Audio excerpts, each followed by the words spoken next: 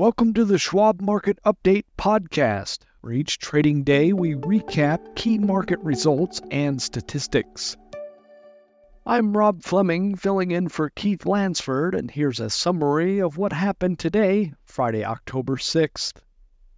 Stocks ended the week with a bang Friday after the jobs report for September managed to combine surprisingly strong jobs gains and moderate wage inflation. This Goldilocks combination helped the S&P 500 index break a 4-week losing streak and the Nasdaq Composite rise to its highest close in more than 2 weeks. Early Friday, the Labor Department reported that the U.S. economy added 336,000 non-farm payrolls in September, the biggest jump since January and nearly double what analysts were expecting. Investors concerned about how an inflation-busting Federal Reserve might respond to such a stubbornly strong labor market initially sent stocks tumbling. The 10-year Treasury note yield briefly jumped near a 16-year high of 4.90%. However, concern turned exuberance as the market digested the rest of the report, particularly signs that tamer wage growth may mean the Fed's inflation-fighting efforts are having the intended effect. Average hourly earnings rose just 0.2% in September, slower than the 0.3% increase analysts were expecting. Unemployment remained unchanged at 3.8%.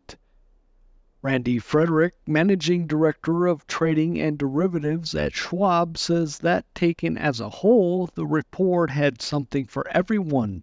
Fresh evidence of the economy's strength alongside signs that inflationary pressures are finally coming under control.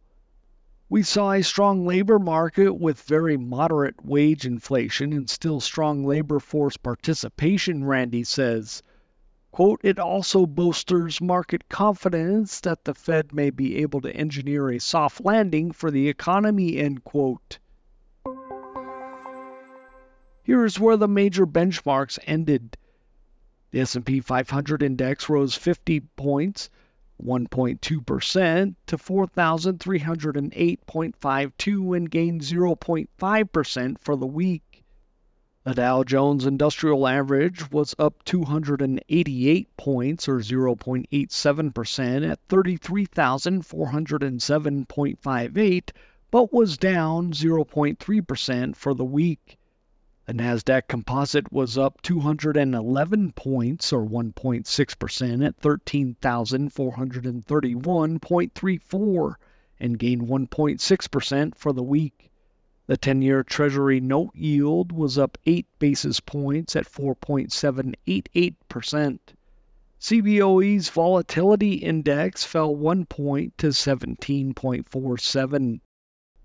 Energy shares were among the market's strongest sectors, behind a rebound in crude oil futures, though oil prices still ended down more than 8% for the week.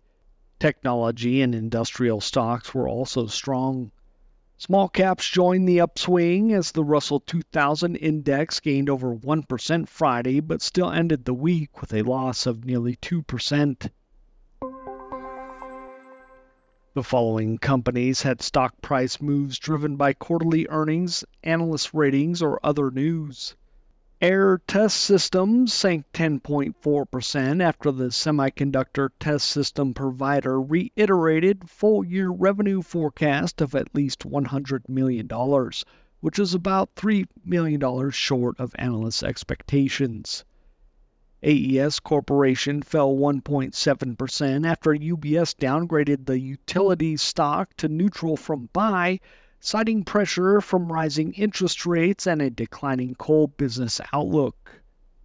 Elf Beauty rose 4% after Jefferies upgraded the cosmetics retailer stock to buy from hold, citing its market leadership. Front Door rose more than 4% after Truist upgraded the home repair company's stock to buy from hold, saying it is trading at attractive levels. Levi Strauss fell 0.5% after the apparel maker reported lower than expected revenue and reduced its full-year sales forecast. Liberty Media Formula One shares rose 3.6% after Citi upgraded the motorsports stock to buy from neutral, saying concerns around the Las Vegas Grand Prix were overblown. MarketAxess Holdings rose 4% after UBS initiated coverage of the fixed income trading platform with a buy rating. MGM Resorts International rose 5.4% after the company said a cyber attack last month would have minimal impact on its financial outlook beyond the third quarter.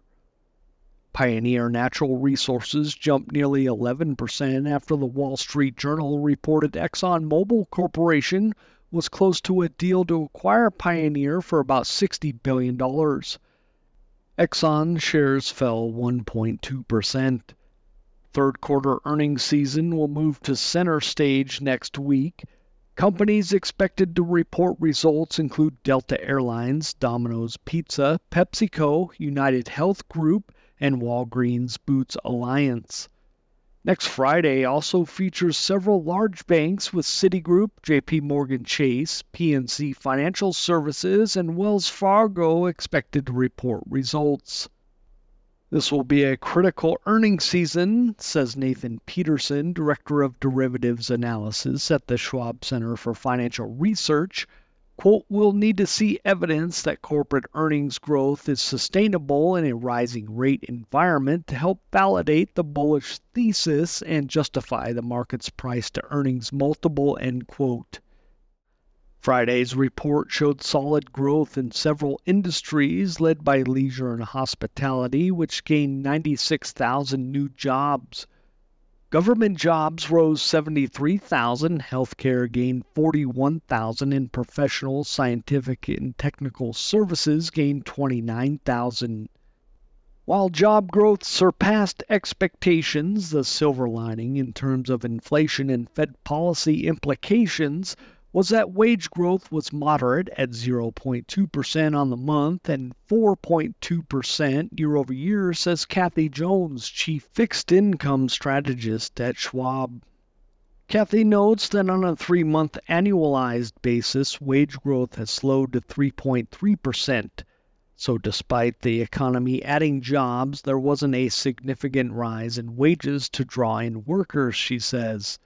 Quote, "Most of the increase in jobs was in low to moderate wage sectors," end quote. Investors dialed up expectations of an additional Fed rate hike before the end of the year, but odds still appear relatively low. Late Friday, investors were pricing in a 32% probability the Fed will raise rates at its October 31st through November 1st meeting, up from 20% Thursday and 18% a week ago.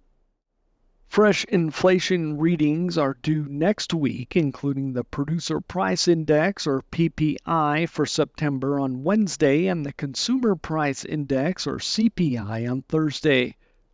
The order is switched this time as CPI usually comes out ahead of the PPI. Minutes from the last Federal Open Market Committee meeting are due Wednesday afternoon and could offer insight into recent decisions, including an updated Fed projection that removed 2 anticipated rate cuts in 2024. The key data will be the inflation figures, Kathy says. Quote, "Consensus calls for continued moderation in core CPI, which would mitigate fears of an overheating economy. Also, falling commodity prices and ongoing soft economic data globally are mitigating some concerns," end quote. This has been the Schwab Market Update podcast.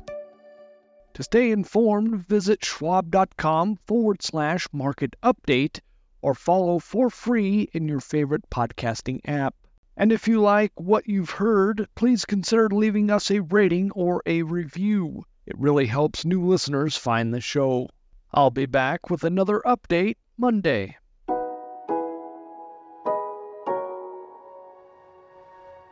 For important disclosures, see the show notes and schwab.com/market update podcast.